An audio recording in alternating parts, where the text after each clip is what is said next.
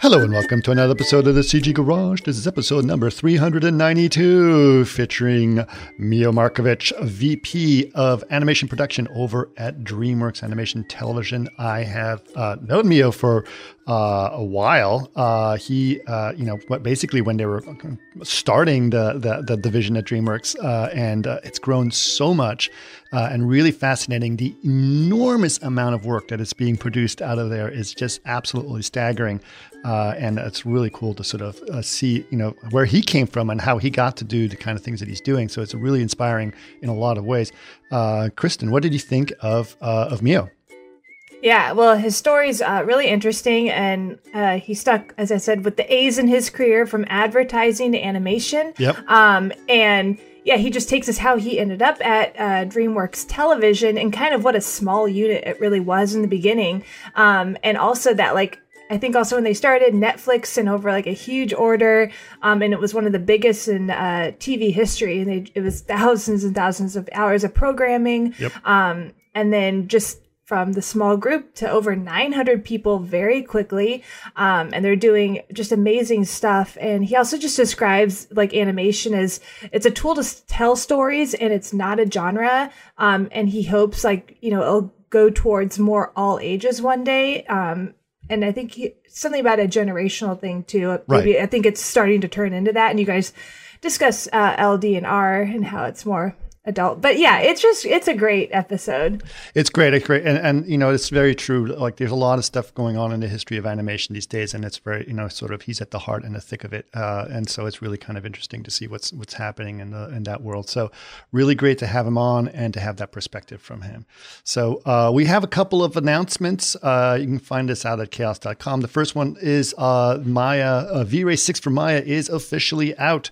So you guys could check it out. So besides all the great advantages that you have from V-Ray 6 for Max, there's also the V-Ray NMesh and the Infinite Dome, the Finite Dome mode, and procedural clouds. There's also cool stuff. There's enhanced USD support that's been added. There's a new V-Ray profiler that calculates the memory consumption and gives you a much better way to debug your renders and to optimize them as well.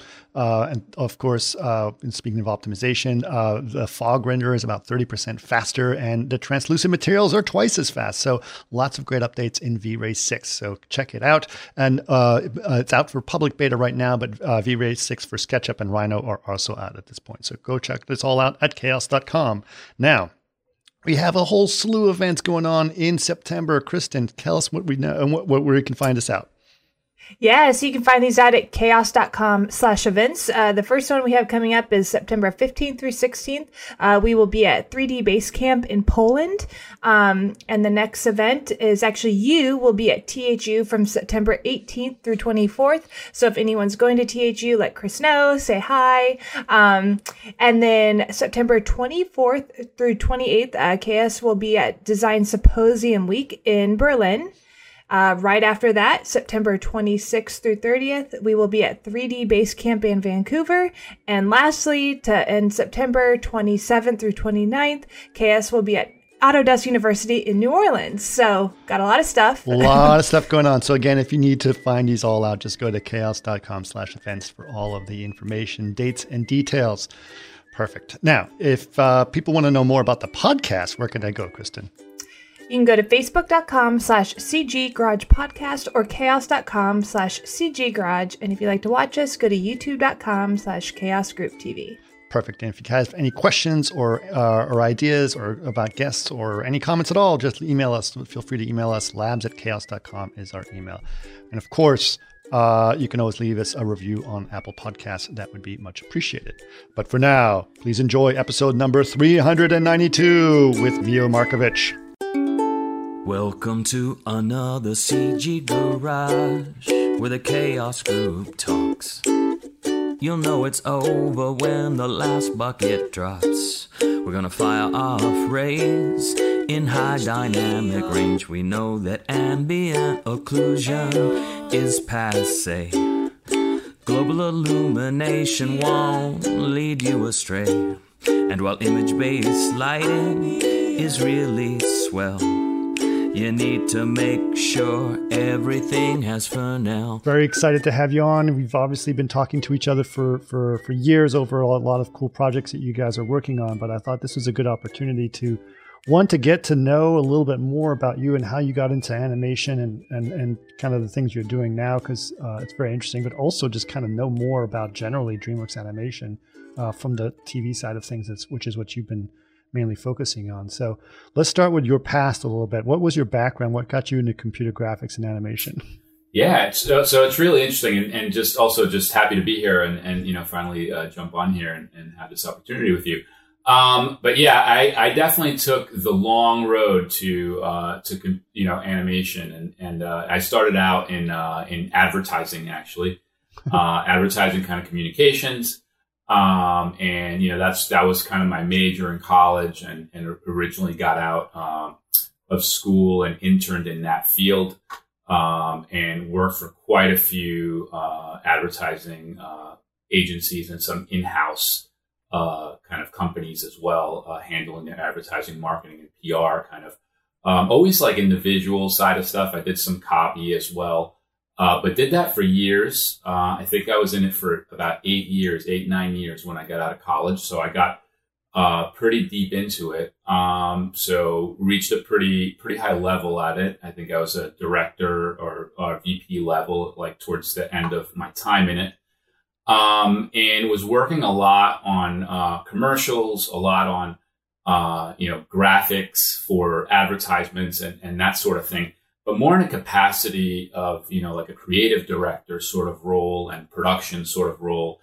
And I found myself really liking the graphics side of it and the things that the people I was actually contracting were doing.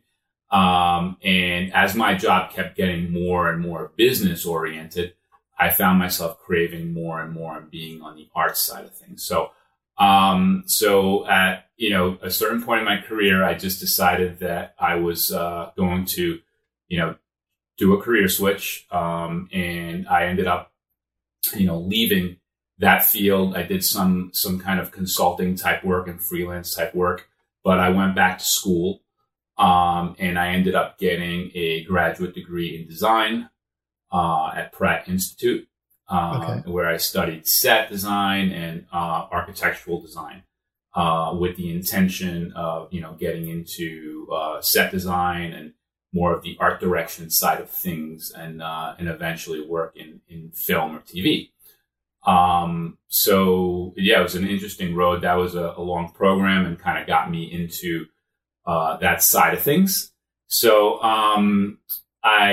after I finished my master's degree at Pratt, I ended up working in architectural pre-visualization, and got involved with architectural kind of designs, and of course I specialized quite a bit in lighting also.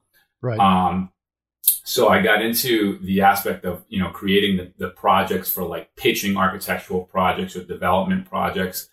And that kind of took me into that field. I worked in that briefly for a few years, with the full intention of getting into entertainment. So I think it was 2-3 years. I worked at a couple of firms and a lighting firm. So, learned a lot. It was really interesting.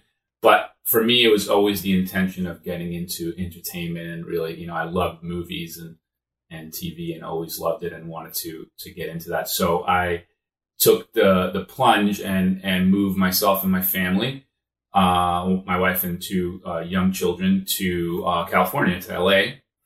And I came out, and I actually came out with an architecture job waiting for me. But I kind of knew that I probably wasn't going to stay in architecture for a long time, but I wanted to make my way out here and give it a shot and see, maybe I would, decide to stay in it. So I came out, and I worked on some really cool projects. I worked at a company called KGM Architectural Lighting, and worked on one of my first projects when I came out was working on the W Hotel in Hollywood and Vine, which had a lot of really cool lighting opportunities there. And this company, KGM, also specialized in stuff for casinos and a lot of Vegas things. So really like effects and lighting and stuff. So we did a lot of pre-visualization of those kind of things. It was a pretty cool job. I really liked working in it, but, ultimately I started to, crave to get into the actual,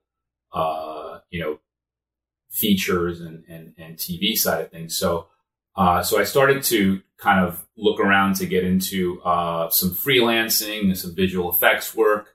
And then, was doing some of that, but, eventually, like, I think my first TV, gig was, I got hired at Nickelodeon, working. How did you make the jump? So interestingly enough, I was taking some classes at Gnomon, School of Visual Effects, just taking a Maya class because I was more of a 3D Max person. And, I had heard you need to get into Maya if you want to work in the entertainment business. There's not a whole lot of 3D Max and I hadn't had as much luck with it. So what happens, I was taking some Maya classes and, I wasn't in their program, their whatever it is, their 3-year program or what have you. But, I noticed that they were doing this big gallery show, there. And I went to the person who handled student affairs, and I said to her, I'm interested in that gallery show. I was like, can I participate? Can I show my artwork? And she said, well, that's for students, for full-time students. And I was like, oh, okay. So, she just told me. She was really nice. Mm-hmm. And that was that. Then I got a call a few weeks later saying that somebody had dropped out of this kind of showing, and that if I wanted a spot, I was taking a class or two there, and I was like, sure. So I took a class. I participated in this gallery show, and I met quite a few people there. There was people from ILM, I think Pixar, Nickelodeon was one of them, and I met a bunch of them and started kind of talking to them, and they said, I guess they liked the work that I had, and they contacted me. A couple of them contacted me. Nickelodeon actually contacted me, and I went up for an interview, and I got offered the job. So so it was kind of a weird kind of story where some sequence of events happened that led me to it. And I started there and jumped right into it. I started working on, a series called, Penguins of Madagascar. Oh, right. That Nickelodeon was doing, which was a lot of fun. And, and then that's how I jumped into it. I think that was 2009, I think, maybe. Okay. Yeah. It's funny. I have almost identical story because I also came from an architecture background. I had an architecture degree, actually, and I worked as an architect and did visualization and all that stuff, and then moved out to LA, and then someone said, hey, we need to build all these buildings for day after tomorrow. Do you want us? And so I said, okay. And so that's kind of how I made the jump over. That's awesome. Yeah. Yeah. I mean, it's really interesting because I find that architectural, degree, even though I don't work in architecture, taught me some amazing things that are so, transferable into planning, building, approaching, how to take on projects and, how to build them from the ground up and stuff. And I don't know if you have the same experience, but I feel like it really was very valuable to me, even though it's not exactly what I work in. Right. I think that's absolutely true. I think the biggest thing that I learned, because, the juries were really, really tough at Rice. It learned to teach me how to take criticism well. That, it's funny that you say that because I had that same exact experience. They were really rough. Yeah. Pratt's a good school. Yeah. They were really tough. And there was people in tears at these reviews. So yeah, I just had a thick skin. And if somebody gave me notes, I would never get offended, right. And it was kind of interesting because I found that a lot of people would, and I just had this really thick skin and I felt that's part of it, someone's going to tell you, give you a suggestion and so on and so forth. So yeah, absolutely. It's funny you say that. It's definitely a great place for training. Yeah, it's a great training, and I think it's a good thing. And and you said specialized in lighting, and I was in the same thing. I loved the idea of lighting and seeing how a light fills a space, and this sort of what got me very sort of interested in that field specifically. But well, cool. Okay, so now we're caught up into Nickelodeon, and then you started working on Madagascar. How long did you work at Nickelodeon for? I was at Nickelodeon for about 3 years. Okay. So I worked at Nickelodeon. I was on the Penguins of Madagascar season 3, where I was a lighting artist on that, and then the person who was the lighting compositing supervisor moved on to a new show, onto a new production, and I took her spot basically on the show for season 3. So I started, I jumped in, I did well, and then I kind of got pushed into this higher role. So it was a pretty quick kind of trajectory for me from moving for artists into this kind of more of a supervisor type position. And I think that it helped that I had worked in a different field where I knew how to deal with people and had worked at a higher level. So I wasn't someone that was like fresh out of like school. Like I was had been in the workforce for a long time.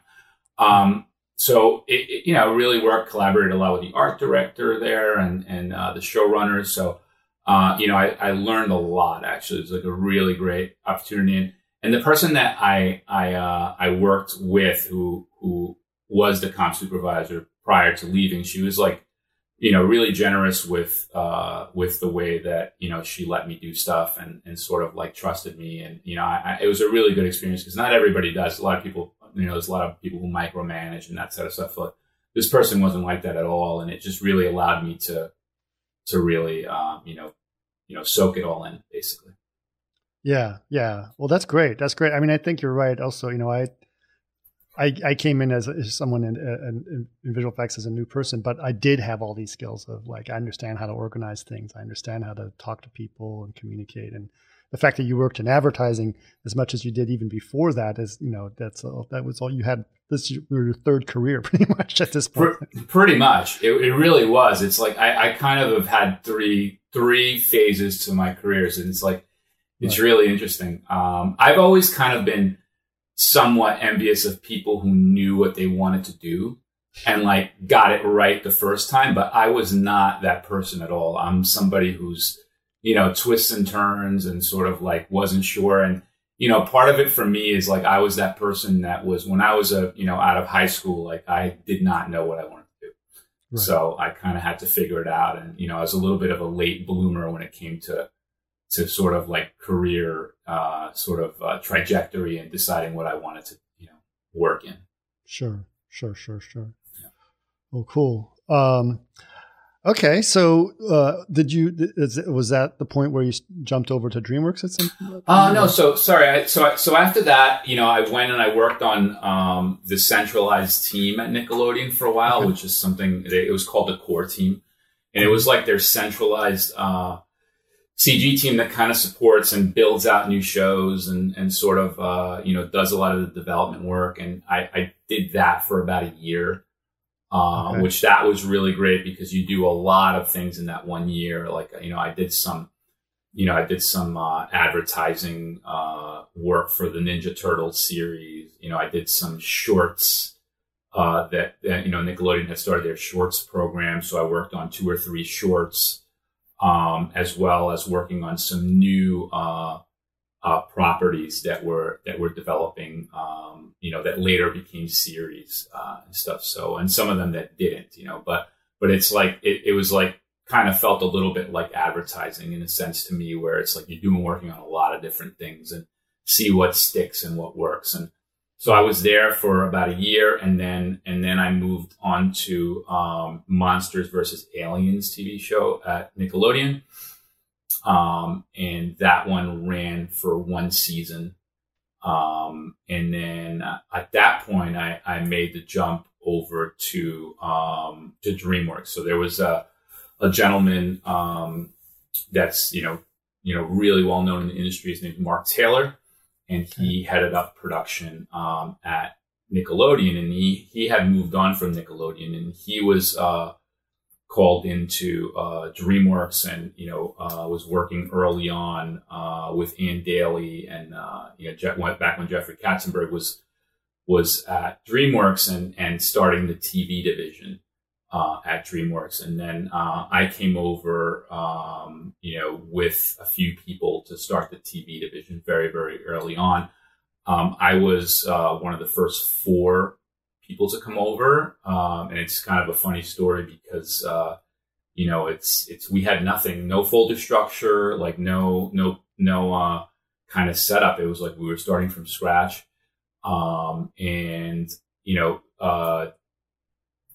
just kind of making decisions, and sort of like we were like very, very early on, like what renderer are we going to use, and we were like kind of running some tests and trying to decide early on for our first shows, like, do we want to use like Arnold? Do we want to use, V-Ray? Do we want to use, what do we want to do? We ended up, going with V-Ray for a lot of our shows.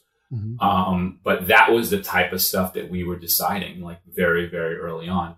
And, just everything from hair and fur and like, how do we want to do it? And, we had our first few shows there that we were, working on, for this big Netflix order. So Netflix had ordered a bunch of shows from DreamWorks, and we basically had those orders to fill. So we knew that we were going to have to produce these shows. It was a lot, right? I mean, I remember when you first, it was an insane amount of work. It was, at the time, what we would say is that it was the biggest order in TV, kind of TV history in a sense, in a sense, because it was new, for Netflix getting into animation stuff, and it had ordered like thousands and thousands of hours of programming.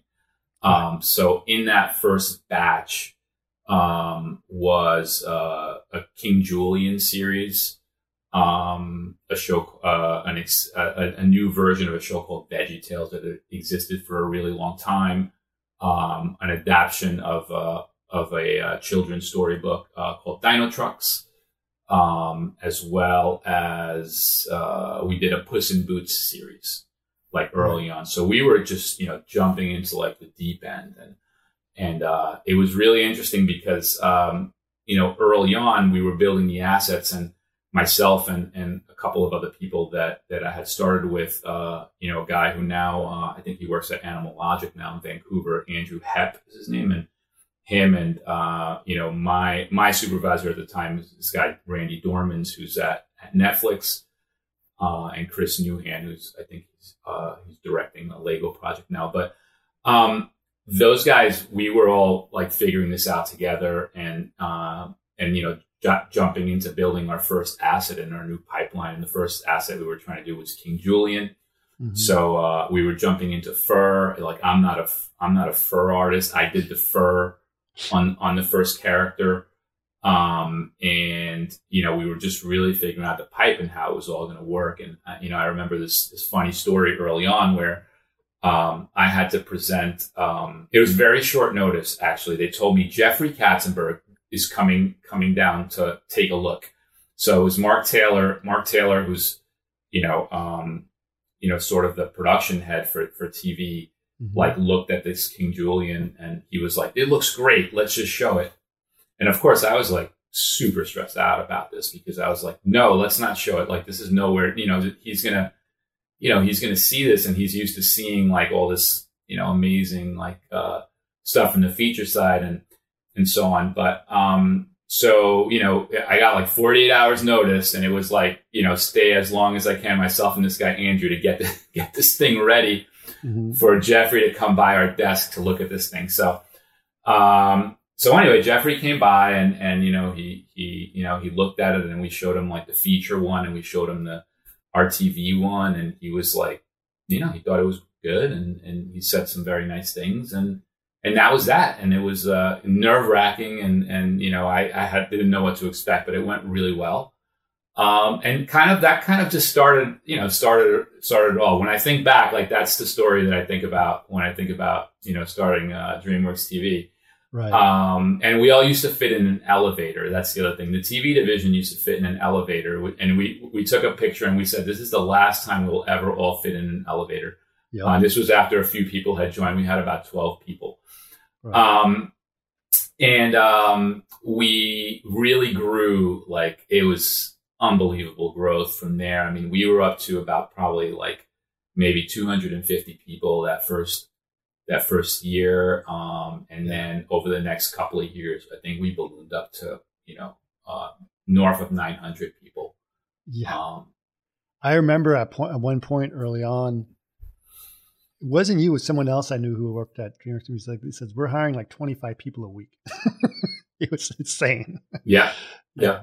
Just imagine going through all that orientation, getting set up, and like, it's just, it was amazing. But you guys did a ton of work. You still are doing a ton of work, obviously. Yeah. Right? Yeah, absolutely. And I think, it felt like a once in a lifetime thing, like sort of to create a startup like that. That's also like, has the backing of such a big studio in a sense, and has like, all those great feature properties that were developed to work off of and that sort of thing. So, absolutely. It was a really, really great vibe. And then, a lot of people starting, like you said, training up a lot of people, launching shows, and, sort of getting thrown into the deep end of the pool. And then, pretty quickly after the first year, I think, or like it wasn't even the first year, I got promoted to being CG supervisor. Mm-hmm. And so I was kind of CG supervisor centrally for the studio and, for the TV division, sorry. And we kind of built this hub team. We call it the hub team, which was a centralized CG team that supported all the shows. So we had,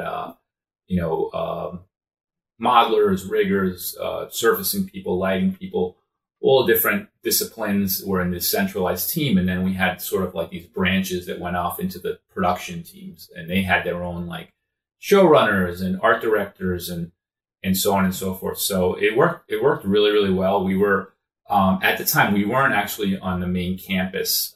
We started on the main campus.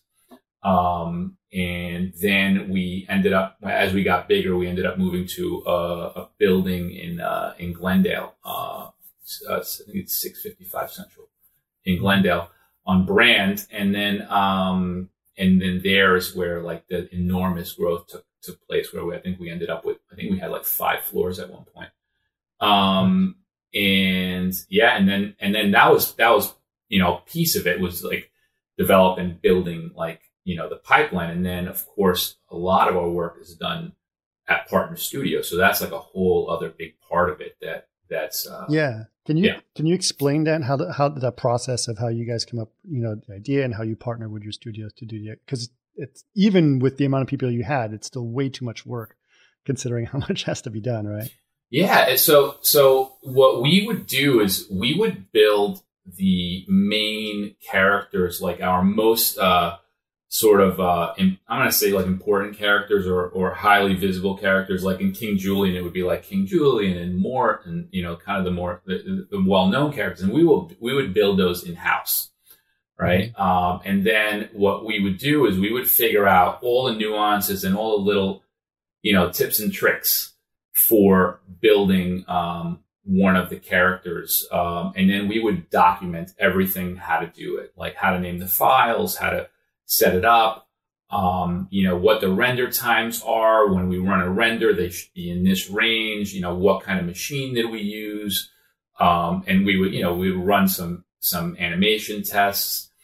And then, while that was happening, we would be doing, a pre-build of like the main set, props, all that kind of stuff for the series. And then, those would be the examples. And then those examples would get shared with our partners. We would hire, studios that could do like, bigger scale production, teams that had, hundreds of people. And what we would do is we would share those assets with them. We would ship them over along with the documentation. And then myself and a team, would fly out to these studios and to spend a week there, 2 weeks. Sometimes I spent like 2-3 weeks. at these studios, going over all of the way that we build things. And, we would bring like our specialists from each discipline. They would do their presentations. And, we would do it. We would time it so that it would be happening at the same time as the build was happening. And then we would go back again during animation and then during lighting. So we would be there. We would be walking the floor. We would sit with the teams and, answer questions. And, one of the things that I think was really amazing is to go and see all those groups of people that are so enthusiastically working on it. And it's like, it's interesting because when we think of outsourcing traditionally, I think that there's like, kind of a way that we think about it. And it's kind of like, oh, we're just sending that stuff over there. And it's a little bit of like, kind of like, oh, you just send it and then you get back something. But we treated it very, very differently. And the philosophy of our studio and Mark Taylor, who was the head of production for TV, was that, these people were partners for us. Like they were like very important to our production. And we would, not treat them like a vendor, but treat them like people who we work with as if they were on our team. And, we really, I think, felt strongly about that. And we embraced that and the team embraced it. And so going there, we developed some really great bonds with people and some really great relationships. And, something you learn is that like artists are the same everywhere. Like we all like similar stuff. We all have pride in our work. We're all going to try the best we can to do some, really great work. So it's like a mutual respect thing. And so we worked really closely with a few of these teams. We had work with studios in India. We worked with studios in Canada. We worked with studios in Taiwan, some 2D studios, in different areas, the Philippines and different areas. So kind of developing all these relationships. And that's a big part of it, for us. And it's been kind of our secret sauce, basically, of how we get it done. We have a really strong team in-house. And we kind of come up with the recipe and then we sort of share the recipe with people and help them, create similar stuff. Yeah. Yeah, it's pretty cool. And I think obviously it's very efficient, but you also just, you prep everything for them. You give them everything they need. It's all set up really nicely, which is cool. Yeah. So obviously, you've been at this for quite a while. I've been doing this 8-9 years now. Is that what it is? I'm coming up on 10 years at DreamWorks. Yeah, 10 years. So it's you've been doing this quite a while, and you've got a great formula, and obviously it's still a very successful thing. But what were some, besides the growth, what were some of your biggest challenges that you were dealing with during that time? Well, I think growth is definitely one of them. I think expectations, complexity, were always challenging. I think that, as we became better and better at, hitting a higher and higher quality, our goal was always like, we want to blur the line between TV and feature quality. Just in general, like we wanted to, have people watch it and just, sort of, feel like they're being entertained and not really, think of it as something that's, like a notch down, like from feature or anything like that. And, so for us, it was like, of course, you have to have great content, great writing. If it's comedy, it has to be really funny, good story. And then, a look that is, really selling it and like, kind of really convincing and stuff. And we got really good at it. Honestly, like we became pretty good at getting, really nice results. And, of course, as like render times and load times and, the kind of the frames per second for like a rig and all these things are like critical, right? Like to your production and TV production when you have, your quotas are so high, your daily or weekly outputs are so much higher than a feature. So that stuff all has to be like, really hitting on all cylinders. You have to keep those, frames per second low and you got to get those render times low. So figuring that out and tweaking at it, was kind of our specialty. And we got to a point where we can get some really nice quality. And I think that with that came the ambition of the storytellers and the showrunners of like wanting to tell bigger stories, and the studio wanting to tell bigger stories. So I think that over the years, like, I think that one of our biggest challenges has been the balance between, telling stories with really big worlds and big character amounts and counts and being able to produce it, actually do it within the budget and do it, on time and, not break our studios or partners. And, so that I would say is like the biggest challenge, for us is just managing expectations and kind of an area that I've gravitated and moved into more and more career-wise for me as I moved up in the organization in a sense. Yeah. So what is your responsibility now? Well, my current, I'm currently the VP of animation production. So I basically am very involved with vetting like our partner studios. When we are looking for partners, I'm very involved with that and just making sure that, they're going to be able to hit the quality. They're going to be able to, have the proper production personnel and leadership to be able to accomplish the shows that we're trying to achieve on budget. So I work with a team of people on that aspect of it. That's kind of the business side of it. And I'm sort of the more creative person in that business, that physical production group. Mm-hmm. And then also work with, with our CG supervisors and our, kind of a VFX supervisor, animation supervisor, to come up and like kind of vet those studios and go back and forth with them to establish pipeline. Another part of, what I do also is just, what I like to describe as like standing up a show. And that's like working with the line producer on the series, the creatives on a series, and the partner studio, sort of like getting all the parties together, like making sure that everybody understands what the objectives are and like what our parameters are for the series, like what we can actually achieve. And then putting together the team, is part of like a big part of it also. It's like, specifically in the CG roles, I concentrate a lot on that area. It's like, trying to find like our supervisors for lighting, our supervisors lighting and comp, our supervisors for animation, and then kind of putting together, people who are like have the right talent and skill sets for a particular show and like, assembling that. And so it's kind of like a kind of producer, kind of like standing up shows kind of thing. I'm very involved in the tech side, software planning, software, kind of work closely with the centralized like technology team at DreamWorks, which are fantastic. And that sort of thing. And then I travel a lot and go to the studios and, visit, productions and stuff and put out a lot of fires, quite honestly. I mean, that's a big part of it is I put out fires. I try to. Yeah, that's a tough job. Yeah. That's definitely a tough job. Yeah. So obviously, over the close to 10 years, as you said, you've done there. How many different types how many shows have you done? Have you counted them? Ooh, it's gotta be, it's over 50, I think. 50 shows. Yeah. Different shows. Mm-hmm. Yeah. I don't remember the exact number, but I was counting them, including the 2D shows and the CG shows. It's somewhere, it's around 50.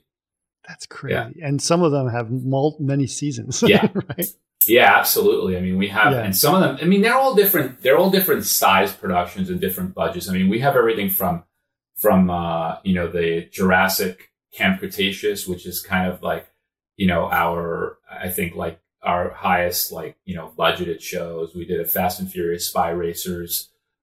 We do a lot of shows that like are based on existing features that we did for DreamWorks. So like those two that I named, like Jurassic and the Spy Racers show for Fast and Furious, those were unique because they were things that Universal kind of brought to us when Universal purchased DreamWorks, and that kind of became part of of sort of the DreamWorks family in a sense. And so those were interesting because they didn't have CG, previous CG features. So we had to world build and create those properties from scratch. And there's a lot of challenges, related to that. So which was interesting as well. But, and then a lot of them is like reinterpreting, feature, movies like a Kung Fu Panda or King Julian or something like that. And then we do a lot of preschool, which is, much more, of course, junior shows and a lot of those are original properties as well. So there's a lot. And then there's 2D and there's the 2D versions and CG versions. So in those 50, it's a lot of different types of shows. And so it's a nice portfolio, I think, of different types of things. Yeah, when my kids were younger, I used to watch quite a few of them. Nice. I kind of like the one that kind of took me by surprise that I thought was really good, as I didn't expect it, was Turbo, the snail. Oh yeah. It was really funny. Yeah, that was a funny one. That was a very early one. Yeah. Yeah, that was one that was like, that's a lot of jokes about the San Fernando Valley. It was pretty funny. Yeah. It's like, we're going all the way up to La Canada. It's like, no, you mean La Cañada. It's pretty funny. It's a great thing. And I remember touring your studio over actually on your Glendale, in the building in Glendale. I was like, wow, you guys have grown so much. So it was really impressive, the amount of work that you guys do. And having to manage all 50 shows sounds just absolutely daunting and all those different styles, 2D, 3D, different art direction, et cetera.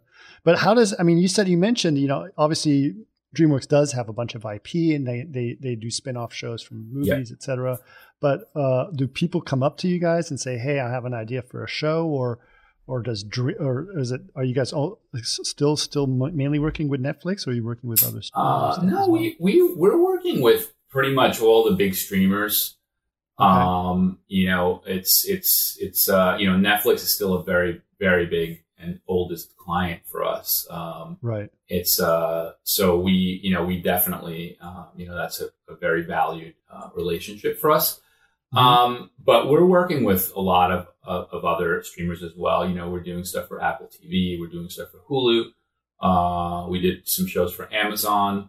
We're out there pretty much, working with a lot of the streamers. We also, of course, Peacock is part of the NBC Universal family and a their own streaming platform, which we're starting to do some work with as well. We've definitely branched out. And then as far as, shows, I think that we do some originals, of course. We always like to mix it up, original, kind of properties, original IP that we've developed that's not part of the DreamWorks feature, library. And then we also do, movies that are based on the features. And again, these Universal properties. We also own something called the Classic Media Library, which is, a bunch of different type of properties that the studio purchased early on. So there's a lot of different areas that we develop from. A lot of children's books, have become series. A few of them have become series for us. So it comes from a lot of different places, I think. And I don't think that we have particularly a house style.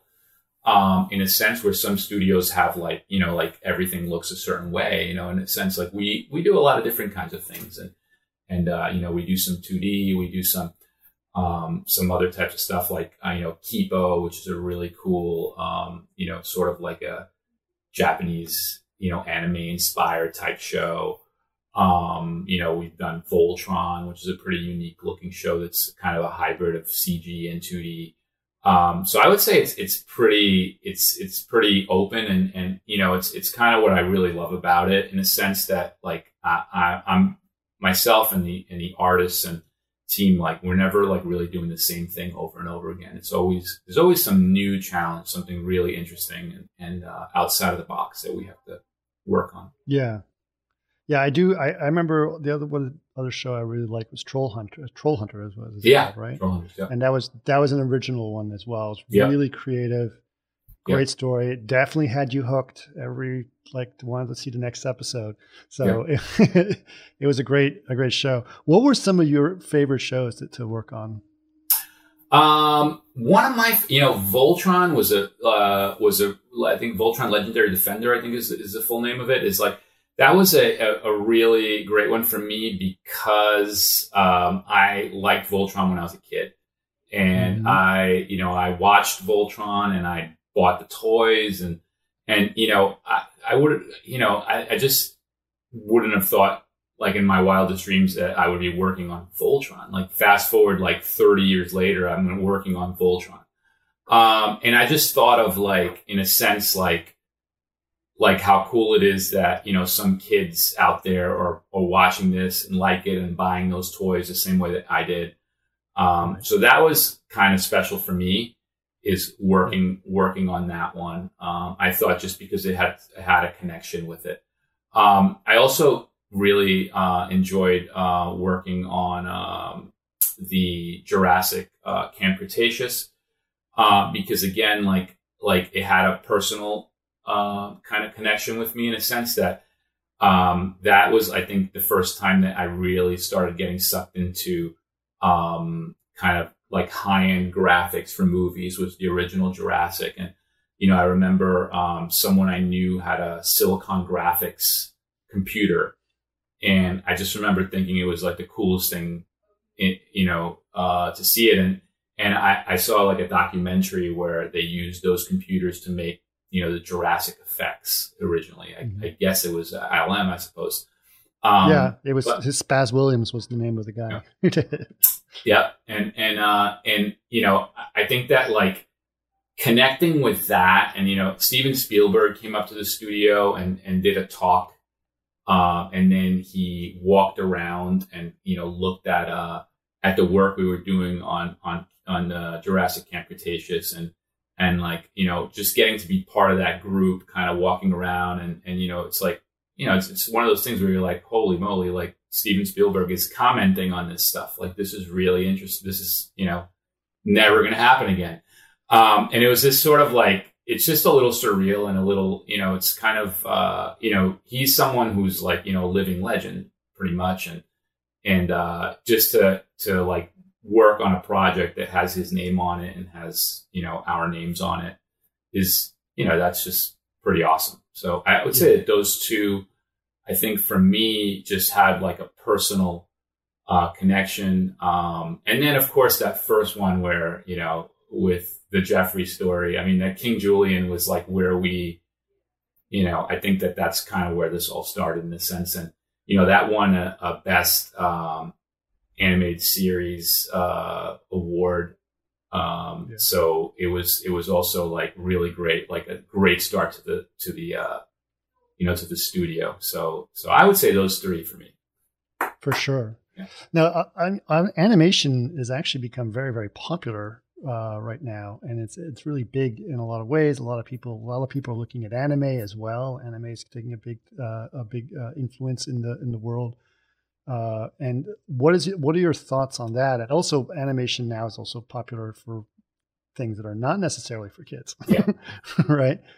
I think it's really great because, I think for me, like, animation is a tool to tell stories. It's not a genre, right? And I think sometimes it's treated like it's a genre as a separate category. I mean, it's just a tool to tell a story.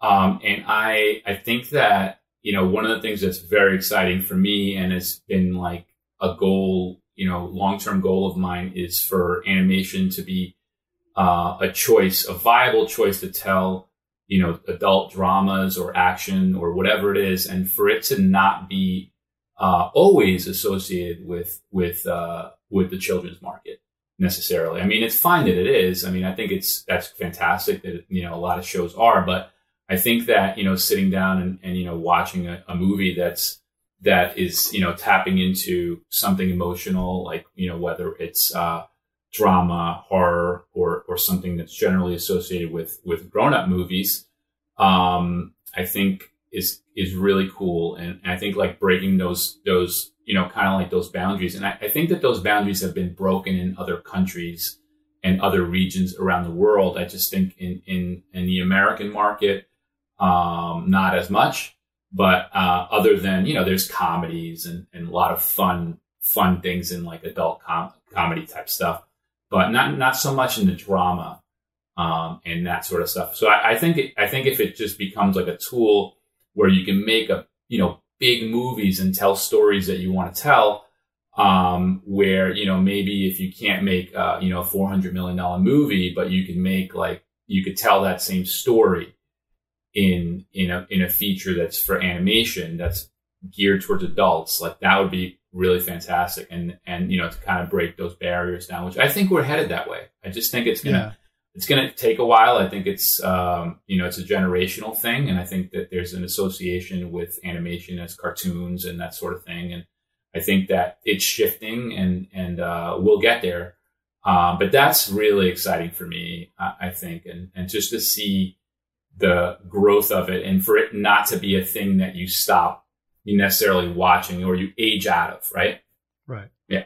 Yeah, for sure. I mean, I did a recording. Actually, I just released it this week with Bill Plimpton. So he's been doing sort of stuff in the animation world, and that's more in that area. But I think Love, Death, and Robots is starting to prove that people really like that kind of stuff. Do you guys see yourself moving into that space, or opportunities to move into that space and broaden some of the stuff you guys are doing? Yeah, and I think there's always conversation about it. Ultimately, we're a brand and it's I think that it's, what does the brand want to be? What does it represent? And that sort of stuff. So there's always that conversation happening. So, I think there's definitely interest. I think the conversation will continue. But yeah, I mean, I wouldn't be surprised. Well, cool. Okay. Well, I know you've got a hard out, so I'm going to be sensitive to your time, but I just give you an opportunity. Was there things that people can look forward to? What are some of the new shows coming out or things that are coming out soon that people can check out? Yeah. I mean, I think that there's a lot of, cool shows that we're working on. I can't divulge some of the titles and that sort of thing, but I think that, we're working on some new shows that are definitely exploring, a new genre and like dabbling into horror a little bit, like still with kind of, still for a younger audience, not necessarily, but I think that that's going to be really, really cool, coming out. I think that, right now we have a Kung Fu Paws of Destiny, show that just came out with Jack Black coming back and doing the voice for it. And that's on Netflix. And that's really, really cool and has amazing action kind of, in it. And I'm excited about that. I think the quality has turned out like fantastic on it. So that's something that is available to watch now. And then there is a kind of a Dragons spin-off of, current day, Dragons spin-off that's out now as well. That's really cool. So those are the big ones that you can watch now. And then, in the future, I think, the ones that I mentioned, like establishing, like kind of like looking into new genre kind of within animation, I think is super, super exciting. That's awesome. But yeah, I mean, lots of stuff coming out, so a lot of things from DreamWorks TV. And, and finding it in a lot of different places also. I think that, a lot of streamers, a lot of different things, like I was saying earlier, we're really out there in a lot of locations. That's awesome. Yeah. That's awesome. Well, that's great. I really appreciate you being able to share this stuff with us. I've always loved, working with you guys and doing kind of fun stuff. So looking forward to many more years of that. But it's really great to see that the company that you could all fit into an elevator is as big as it is now. Yeah, it's pretty amazing. Yeah, and it's been awesome. I'm so happy to have been able to be on this and join your podcast. And it's definitely loved in the industry. And just it's been great working with you as well. And kind of honestly, like some of those conversations and collaborations early on, like we couldn't have done it without you guys and kind of talking through all of our issues and, complicated things that we would want to do that we had really smart people figure out for us. So thank you. Took Vlado directly to your office. Say, here, you'll figure it out. He's he's part of he's definitely part of the DreamWorks TV history for sure. for sure. All right. Well, thank you so much. I really appreciate you being on. Thank you.